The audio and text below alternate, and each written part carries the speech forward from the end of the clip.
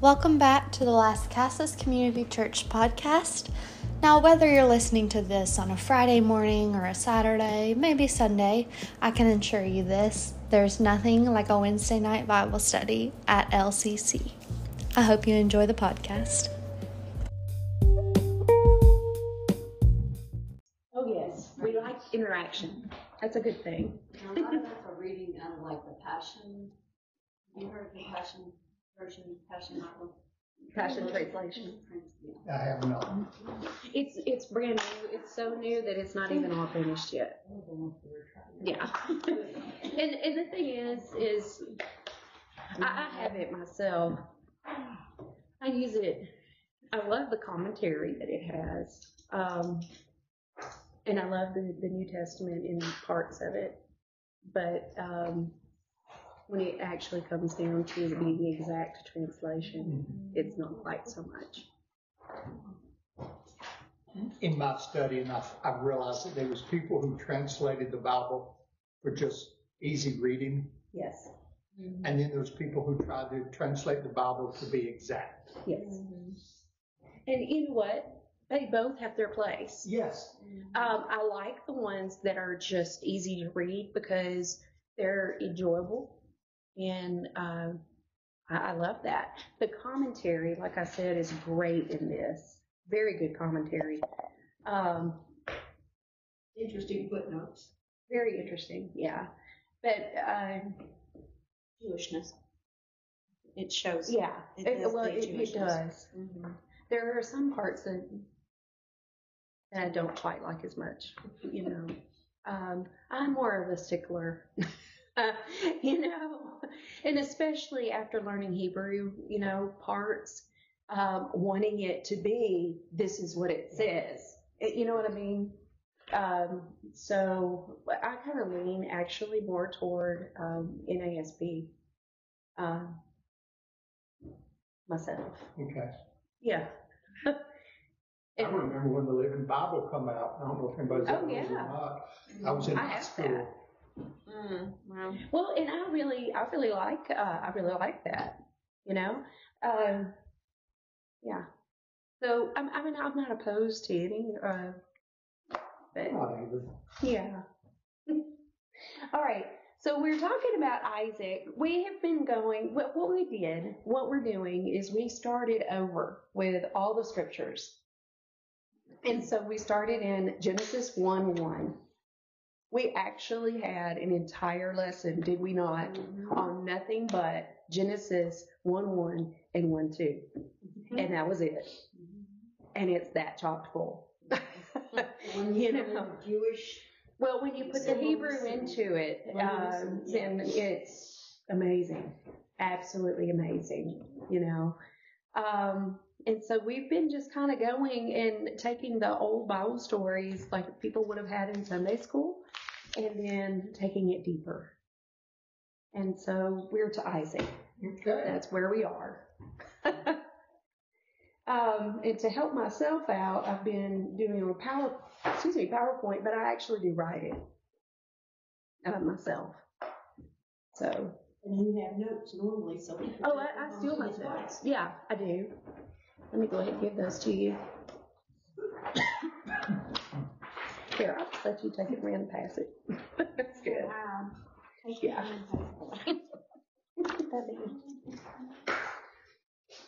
All right. So one of the things that we were talking about, Isaac, he is known as one of the patriarchs, right? If you talk about, I remember when I went to Ukraine and we were helping Jewish people immigrate to Israel, we could not talk to them about Jesus. And the reason why, with Ezra International, and the reason why is because they would not have been able to, the Israeli government would not allow their organization to bring people into Israel had they proselytized. Yeah, and so they could not. And so when they would pray in the name of the God of Abraham, Isaac, and Jacob, which we have no problem with because that is correct. And that was not That was allowable. That was allowable. Yeah. You know, and so still today in Jewish circles, they pray in that manner. Now, the Bible actually doesn't have just a huge amount on Isaac, not like it has Abraham. Abraham has had massive amounts. But the things that we do have on Isaac, one of the things that we talked about last time, we talked about Abraham where he was supposed to sacrifice Isaac. And he was going to do that and all of the things that that meant. And we were talking about, if you'll remember, Isaac was an old enough young man. He could have overpowered 100-and-something-year-old man. And so he was willing to be the sacrifice. Because remember, it got down to the point where he had the knife and he was about to bring it down on Isaac when God stopped him. And so Isaac had gotten on the altar. Isaac was going to be a burnt offering. Does anybody remember what it means to be a burnt offering? It's all consumed. Everything's consumed. It literally means in Hebrew, the word is olah, and it means to ascend, but it literally means to go up in smoke. Nothing is left. But what did they do with it? What did they do to the sacrifice before it went up in smoke? They put their hands on it, they identified, and they transferred their sin onto it. And so when it went up in smoke, what happened to their sin? It went up in smoke with it. And so we talked about how that was, there was a correlation between that and worship. And how that in Genesis 22, that's the first time that the word worship is ever talked about. And it's in connection with the burnt offering. Because it was worship to God to give that sin over so that relationship could be restored. Amen? Because that's what it's about. It's always about relationship. What other word was used for the first time? Anybody remember? You don't have to go back to your notes, I'll tell you. It was love. Love, first time it's ever used, is where God was talking to Abraham and saying, I want you to take the son that you love, and sacrifice him to me. And, you know, where did that happen? Does anybody remember where it happened? Mount Moriah. What would happen later with Mount Moriah? The temple was built there, exactly. This Friday, we're going to talk about the Sheen, and it's amazing how these two classes they interweave with each other, you know, and so we're going to talk about that again with Mount Moriah. So Isaac, there may not be a lot found about him, but even the fact that he was willing to be the sacrifice, he was willing to take Abraham's sin and his own and be put to nothing. And he was okay with that because he trusted, right? Says a lot about him. So we're going to start with the death of Sarah. When a parent dies, there's a part of a person that's forced to grow up at that point. They realize a part of them, an irreplaceable part, is gone. This happens for Isaac and Abraham. Isaac was 37 years old, so he had 37 years with her. Abraham had had a lifetime. Abraham mourns for his beloved Sarah. Remember, her name means princess, right? In Genesis 23, we find him paying an exorbitant price for a suitable place to bury her. He buries her in the cave of Machpelah. It would become their family burial cave. Now, there's a picture of it, and I wanted to include that because we actually are going to go see that. And that's what it looks like. But see, okay, so what groups of people revere them as fathers of the faith, if you want to put it that way?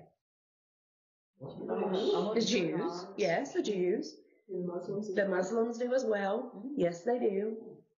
And so the Muslims and the Jews, basically, they revere this. And so here's something from the Passion Translation, a commentary. Machpelah means double or downing. Everyone buried in this cave would be one of a couple. Abraham and Sarah, Isaac and Rebekah, and then Jacob and Leah. What happened to Rachel? We've talked about her tomb before. What happened? Where was she? Well, he married her first. But she died first. Yeah. And where did he bury her? We're actually going to her tomb too. Memory. No. Is that not Okay. Think about Migdal later. Oh, yes. Ah. So where is Migdal later? Bethlehem. In Bethlehem, the Tower of the Flocks. And that's where she died. Remember, because she was giving birth to Benjamin, but she called him Benoni first. Yeah. The man of my sorrows or something like that. The first Benoni is the son of my sorrows. And then Jacob was like, okay, we can't keep with that name. And so he changed it to Benjamin, which is the son of the right hand. Okay. Yeah. All right. Death for the patriarchs was a gateway into the resurrection. This cave was more like a bedroom to rest than a tomb, more an altar than a grave. It was an altar to the God of Abraham, Isaac, and Jacob, who is not a God of the dead, but of the living. According to Jewish tradition, Adam and Eve were also buried in this cave. Now that I'm kind of like, yeah. I don't really see that, but okay. They say a lot of things over there like that. Just say that. According to the Midrash, now, and let me tell you, the Midrash, it's stories, but not quite always. It's factual. It's not always factual. Yes. So according to the Midrash, the patriarchs were buried in this cave because this cave is a threshold to the Garden of Eden. So that's what they're trying to say. Yeah. The place where Sarah died was later called Kirjath Arba, meaning the city of the four giants. It was called this because of the four couples buried in this cave. They were the giants of the faith. So where are they? Where the bodies? Where's They're tombs. So in the little doors, that's where the bodies are. Yeah. I mean, it's actually it's colorful. Yeah. Yeah. I look like log houses. Yeah. So I figured we would just kind of go over this chapter because we're really focusing on more on Isaac meeting Rebekah. And anytime y'all could say something, Jack, you can too. Anytime. I'm good. Okay. One of the things, I know we're kind of reviewing a lot too. Yeah, but it's good. It's good. Yeah.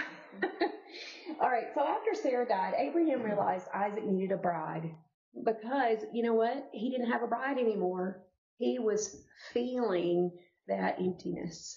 And so he was seeing that with his son, didn't want him to go through that. So it became something he really wanted to see. So somebody read Genesis 24, 1 through 9. He probably want grandkids too. Yeah, I'm sure he did. Well, how old if Sarah was 137, how old was Abraham? He was only a couple of years older. He was 10 years older. Uh-huh.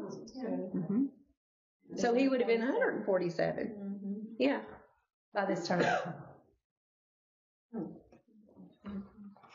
Abraham was old, well advanced in age, and the Lord had blessed Abraham in all things.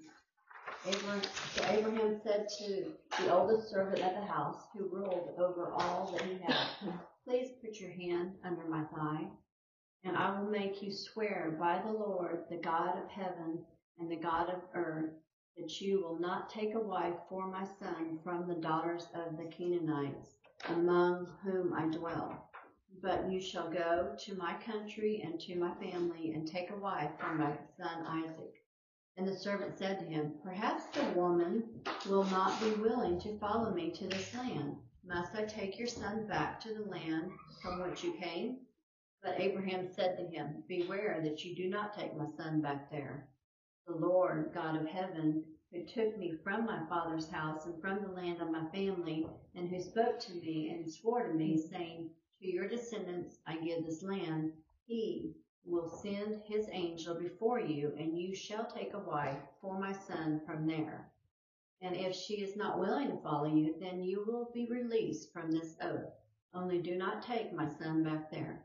So the servant put his hand under the thigh of Abraham, his master, and swore to him concerning this matter. Okay. So here, Abraham is having him put his hand under his thigh to make an oath, right? Okay, so what in the world is that? That is not something we have in our day, right? So actually what he was having him do was actually touch where his private parts were, because that's where his fertility came from.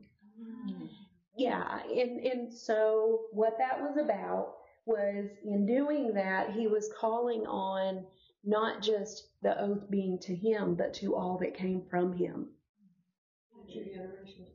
Yeah, through the rest of the generations. I wondered about that.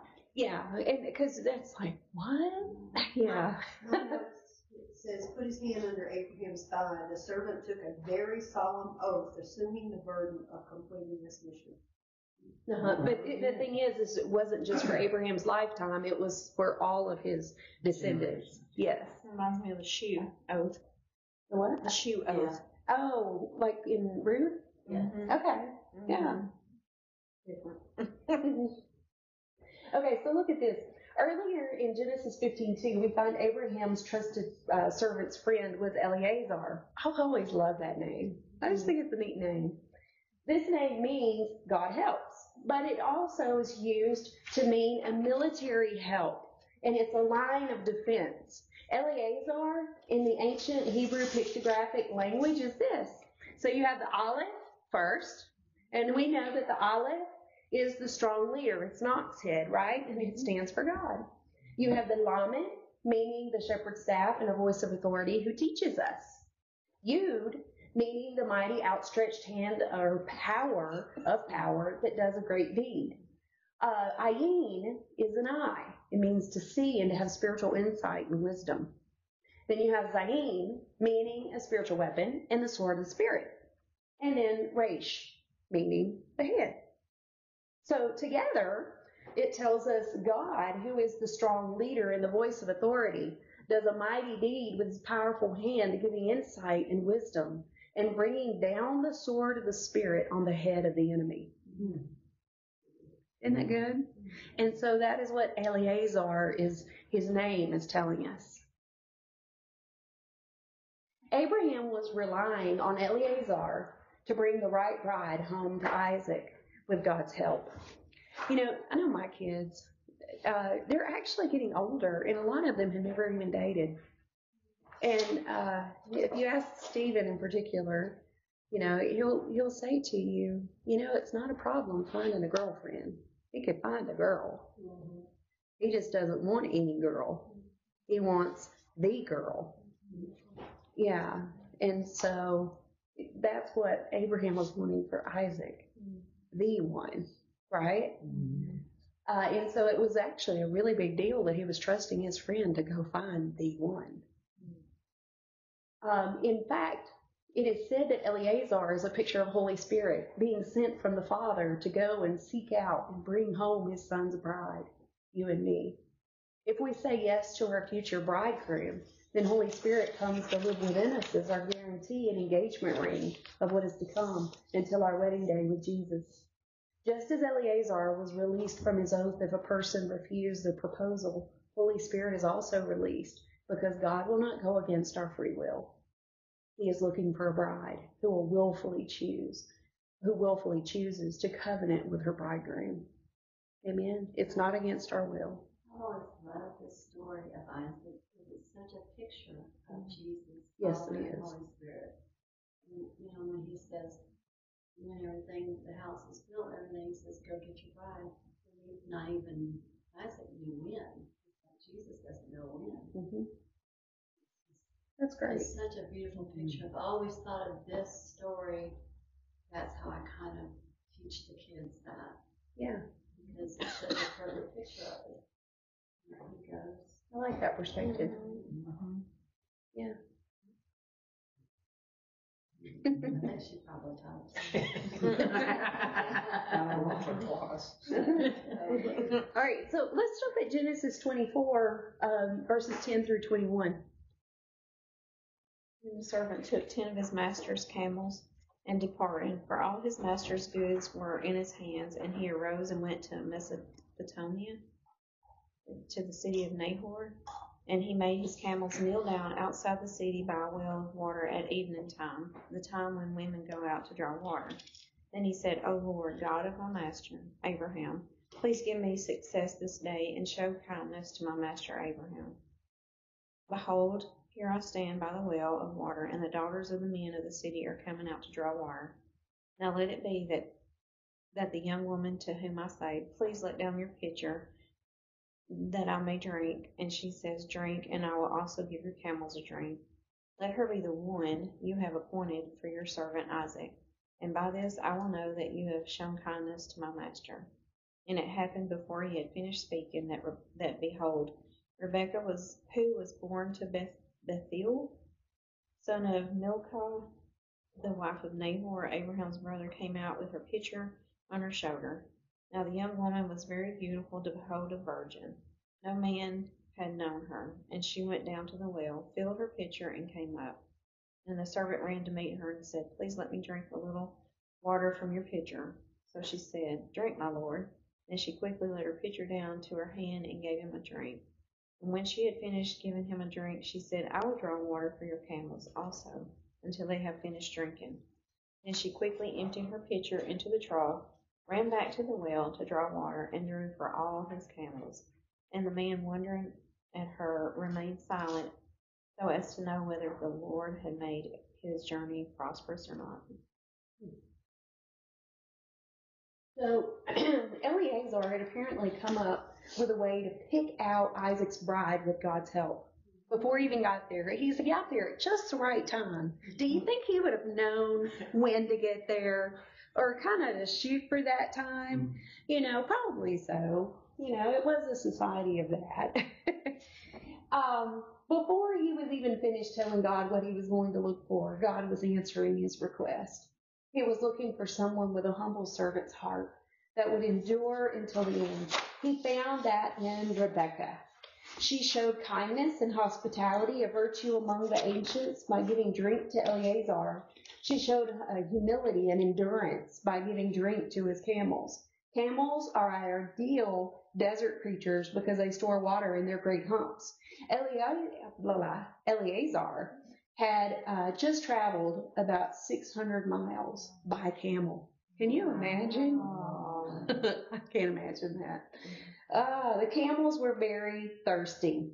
Each camel could drink up to 20 gallons of water until they were refreshed. Can you imagine giving that to 10 camels? So You'd have to go back and forth and back and forth, right? This would mean much work for Rebekah. It could take hours to do this arduous task. Even more, when she did this, it was for a stranger. This was a sure sign for what Eleazar was looking for. Again, it showed her servant's heart. So Genesis 24, 22 through 25. So it was when the camels had finished drinking that the man took a golden nose ring weighing half a shekel and 2 bracelets for her wrist weighing 10 shekels of gold, and said, whose daughter are you? Please tell me, please, is there room in your father's house for us to lodge? So she said to him, I am the daughter of Bethuel, Milcah's son, whom she bore to Nahor. Moreover, she said to him, we have both straw and feed enough and room to lodge. Okay. So who is the straw and feed for? The camels. Right. Could 10 camels have a lot though? So they were really putting out a lot. But you have to know hospitality was so huge then, you know? And it still is over in the Middle East. Yeah, it is. So this was confirmation to Eleazar that she was the one. She was indeed from Abraham's family because he didn't know when he got there, right? She was the daughter of Bethuel, meaning destroyed of God, man of God, and dweller in God. His name gives us an implication that he understood it to be a man of God who dwells in him. His flesh would have to be destroyed to draw near to him. And so in that day, how did you draw near to God? Because they didn't have Holy Spirit indwelling yet. Mm-hmm. So how could they get near to God? Sacrifices. And so that's what he would have done. Milcah, meaning queen, was Rebekah's mother. She had been the daughter of Abraham's brother, Haran, who had married her uncle, Abraham's other brother, Nahor. That made Rebekah, meaning the ensnarer, Isaac's second cousin. Mm-hmm. So, yes, they were related. So, Genesis 24, 27 through 53. 20 what? Whoa. Yeah. Well, we can break it up. we don't have to do that much. It's okay. How about, yeah, okay, well, I did put it wrong. Okay, so let's do 26. 26 through, well,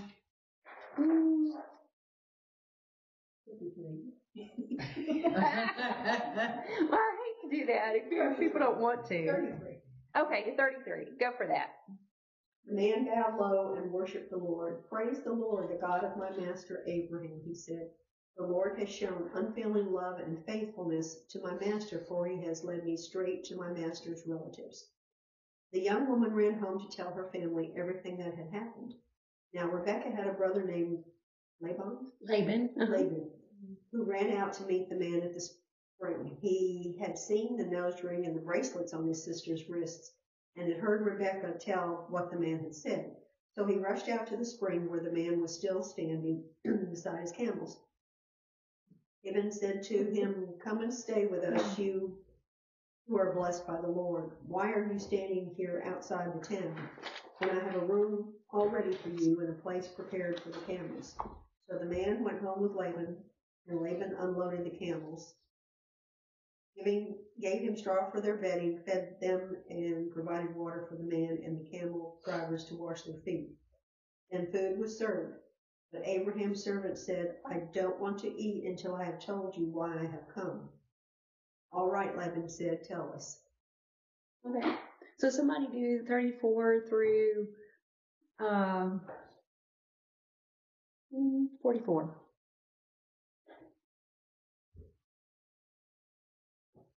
So he said, "I am Abraham's servant. The Lord has blessed my master greatly, and he has become great. And he has given him flocks and herds, silver and gold, male and female servants, and camels and donkeys. And Sarah, my master's wife, bore a son to my master when she was old. And to him he has given all that he has. Now my master made me swear, saying, You shall not take a wife for my son from the daughters of the Canaanites, in whose land I dwell. But you shall go to my father's house and to my family, and take a wife for my son. And I said to my master, Perhaps the woman will not follow me. But he said to me, The Lord, before whom I walk, will send his angel with you and prosper your way, and you shall take a wife for my son from my family and from my father's house. You will be clear from this oath when you arrive among my family, for if they will not give her to you, then you will be released from my oath. And this day I came to the well and said, O Lord God of my master Abraham, if you will now prosper the way in which I go, behold, I stand by the well of water, and it shall come to pass that when the virgin comes out to draw water, and I say to her, Please give me a little water from your pitcher to drink, and she says to me, Drink, and I will draw for your camels also. Let her be the woman whom the Lord has appointed for my master's son. Okay. So somebody do 45 through 53. But before I had finished speaking in my heart, there was Rebekah coming out with her pitcher on her shoulder, and she went down to the well and drew water. And I said to her, Please let me drink. And she made haste and let her pitcher down from her shoulder, and said, Drink, and I will give your camels a drink also. So I drank, and she gave the camels a drink also. Then I asked her and said, Whose daughter are you? And she said, The daughter of Bethuel, Nahor's son, whom Milcah bore to him. So I put the nose ring on her nose and the bracelets on her wrist. And I bowed my head and worshipped the Lord, and blessed the Lord, God of my master Abraham, who had led me in the way of truth to take the daughter of my master's brother for his son. Now, if you will deal kindly and truly with my master, tell me, and if not, tell me that I will turn to the right hand or to the left. Then Laban and Bethuel answered and said, The thing comes from the Lord. We cannot speak to you either bad or good. Here is Rebekah before you. Take her and go, and let her be your master's son's wife, as the Lord has spoken. And it came to pass, when Abraham's servant heard their words, that he worshipped the Lord, bowing himself to the earth. Then the servant brought out jewelry of silver, jewelry of gold, and clothing, and gave them to Rebekah. He also gave precious things to her brother and to her mother. Okay. So it's interesting.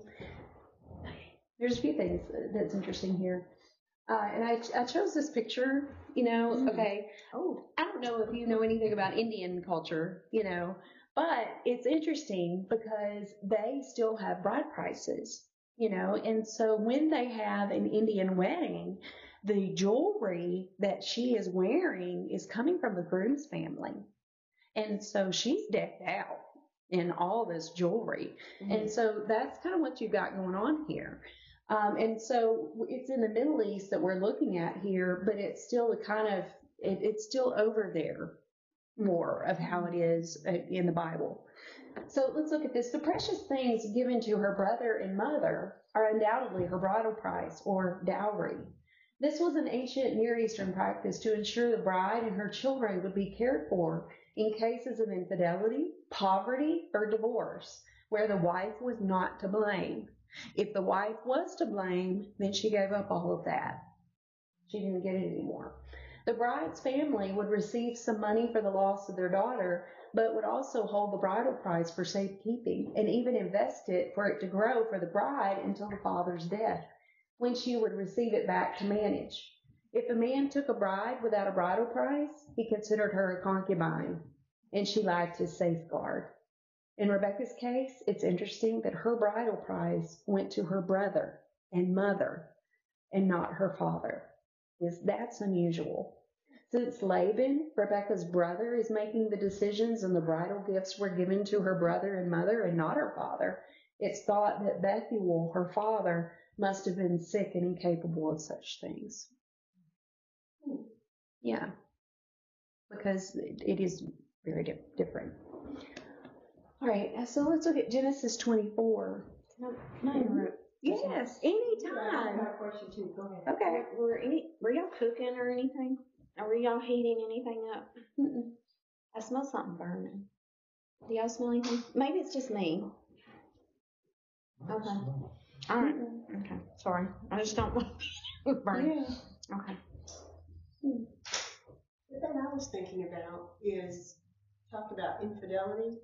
Mm-hmm. I thought back then it was all right. It was commonplace, and Well, they could take more wives.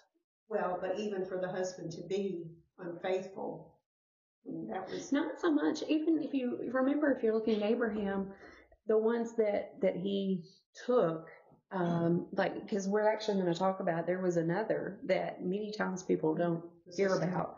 No, another concubine, another wife. Oh, okay. But if you'll notice, they will call them wives. Like, for instance, you had Jacob. He had the two wives. He had Rachel, and then he had Leah. But then he ended up taking their maids as concubines and had children with them also. But it was not where they just had blatant affairs. It was where they actually took them. To continue the family line. Yes. Yeah. But if you remember, even when we were talking about with Abraham and Hagar, that he took her for his wife. And if you'll remember, it was something that even God recognized it, because you remember we were talking about the Aleph and the Tav and it being connected to the name, you know, and that's the only place where the Aleph and the Tav is actually connected to Hagar, is when she became his wife. And it would have been because she was covenanted with Abraham, even though she was more considered a concubine.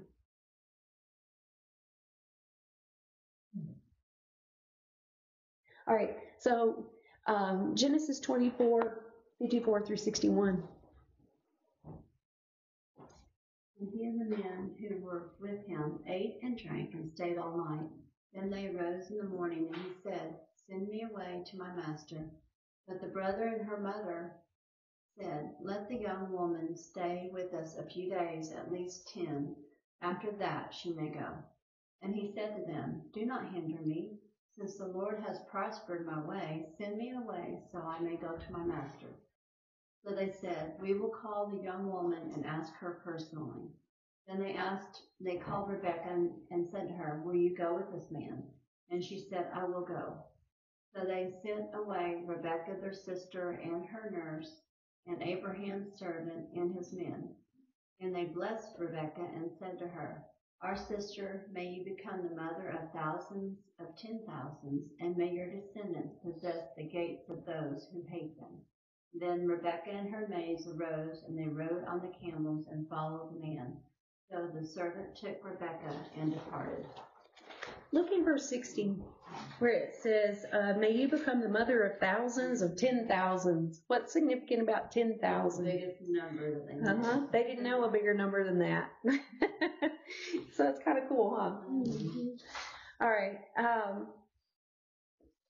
Can you imagine? So just the night before, she met this guy and she watered his camels, and then all this changed, and then she's leaving with him, going off to a new life. That I can imagine that. That would be wow. Yeah, a whirlwind. Yeah. So Rebekah had simply helped a man the night before and was now leaving for a whole new life. Yet it took her about a month to get from Hebron, or get to Hebron, where her groom waited for her. As she rode her camel among the others in her party, she had time to process what was happening and to get mentally prepared. Got a typo, but oh well. So let's see where they meet. Genesis 24:62 through 67.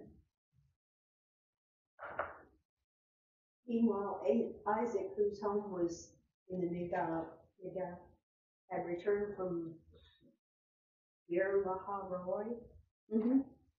One evening, as he was walking and meditating in the fields, he looked up and saw the camels coming. When Rebekah looked up and saw Isaac, she quickly dismounted from her camel. Who is this man walking through the fields to meet us? She asked the servant, and he replied, It is my master. So Rebekah covered her face with her veil, and the servant told Isaac everything he had done. And Isaac brought Rebekah into his mother Sarah's tent, and she became his wife. He loved her deeply, and she was a special comfort to him after the death of his mother. You know, this is one of the first ones that it actually says, and he loved her. You know? So, at least it worked that way. Praise God, huh?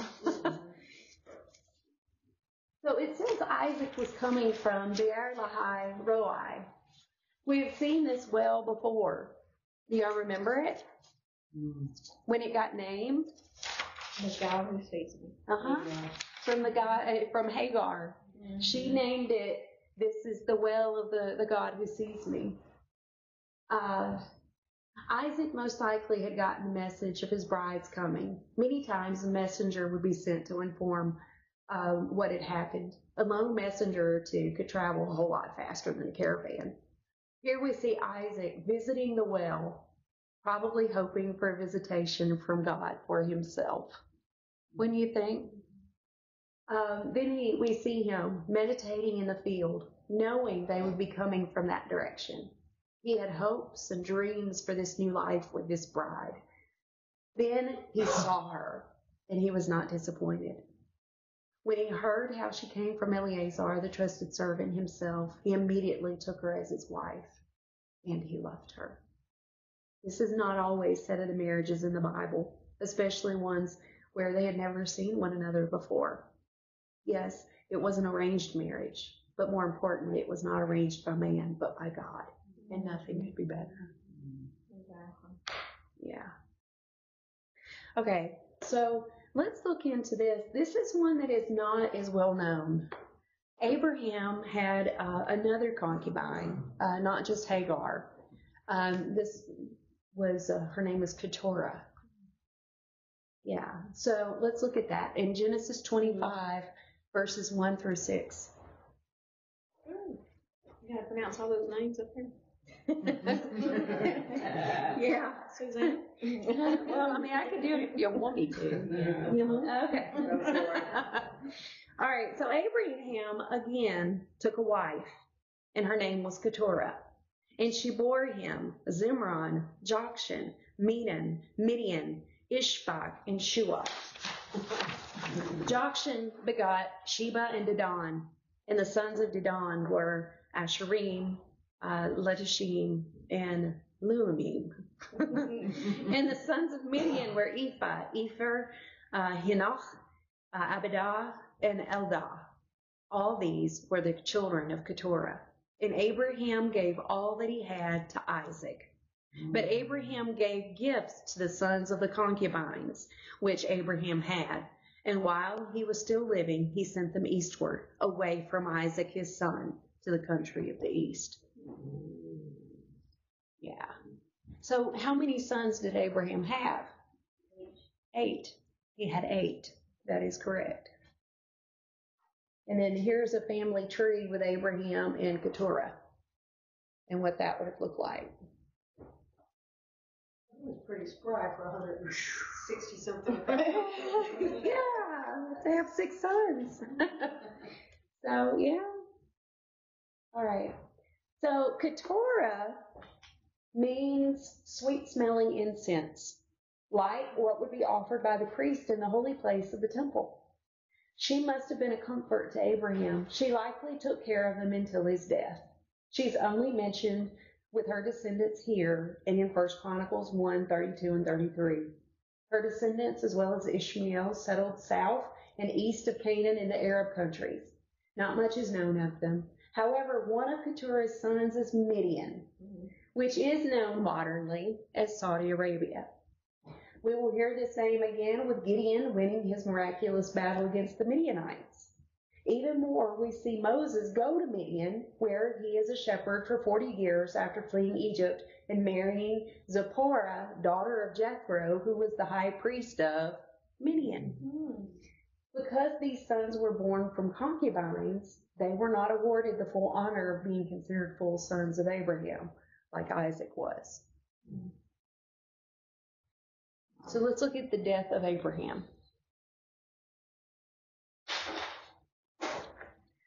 So Genesis 25, 7 through 11. This is the sum of Abraham's life which he lived 175 years. And Abraham breathed his last and died in a good old age, an old man full of years, and was gathered to his people. And his sons Isaac and Ishmael buried him in the cave of Machpelah, which is before Mamre, in the field of Ephron, the son of Zohar the Hittite, the field which Abraham purchased for the sons of Heth. There Abraham was buried, and Sarah with Sarah his wife, and Sarah his wife. And it came to pass after the death of Abraham that God blessed his son Isaac, and Isaac dwelt at Beer-lahai-roi. At the well. At the well of the God who sees me. Mm-hmm. That's what it means. Mm-hmm. Yeah. Mm. So, the thing is, this is the end of one era and the beginning of another, right? Mm-hmm. Next time, I will continue with the life of Isaac and Rebekah. They will have children who will birth nations in their lifetime. One of these children will receive the name of Israel. Mm. I find it interesting that it says, and his sons Isaac and Ishmael buried him. Yeah, not the other sons. Yeah. Yeah. So they must have had a relationship of some sort. You would think, I mean, you know that they all knew about each other. Right. Yeah. I just always thought they were separated. That just. Well, but see, most of the time people don't even know about the other 6 sons. I don't know about 6 sons either, but Yeah. I thought there was turmoil between the two. Well, now, there was with Ishmael and Isaac, you know, there was a lot of jealousy. Right. Yeah. Which is understandable. Oh, yeah. But I always thought they were just like, they both went their separate ways. I didn't realize they came together and buried him. No, Interesting. they did go their separate ways after, but they did that together, which was nice. Yeah. Yeah. Honored him. Yeah.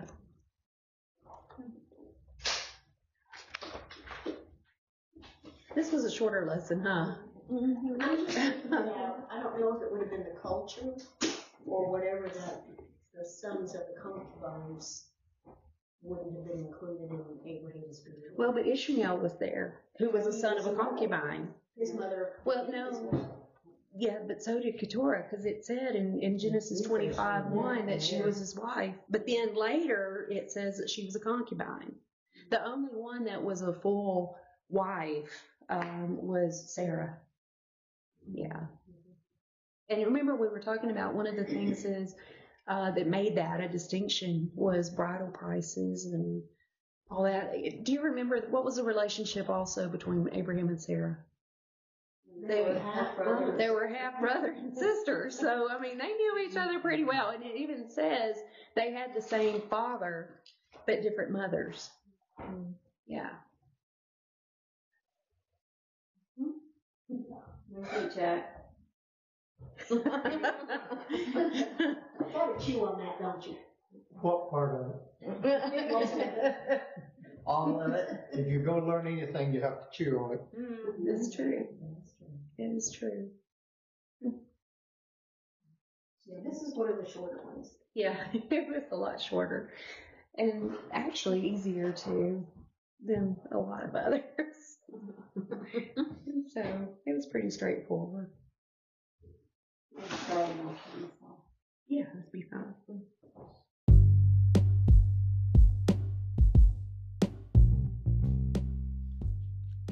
Thank you for listening to the Las Casas Community Church podcast. You can find us on Facebook at Las Casas Community Church. Be sure to like, share, follow, and leave a review for our podcast. And as always, if you have any questions, please reach out to us. We'd be happy to answer those for you. We hope you have a great week, and we'll see you next time.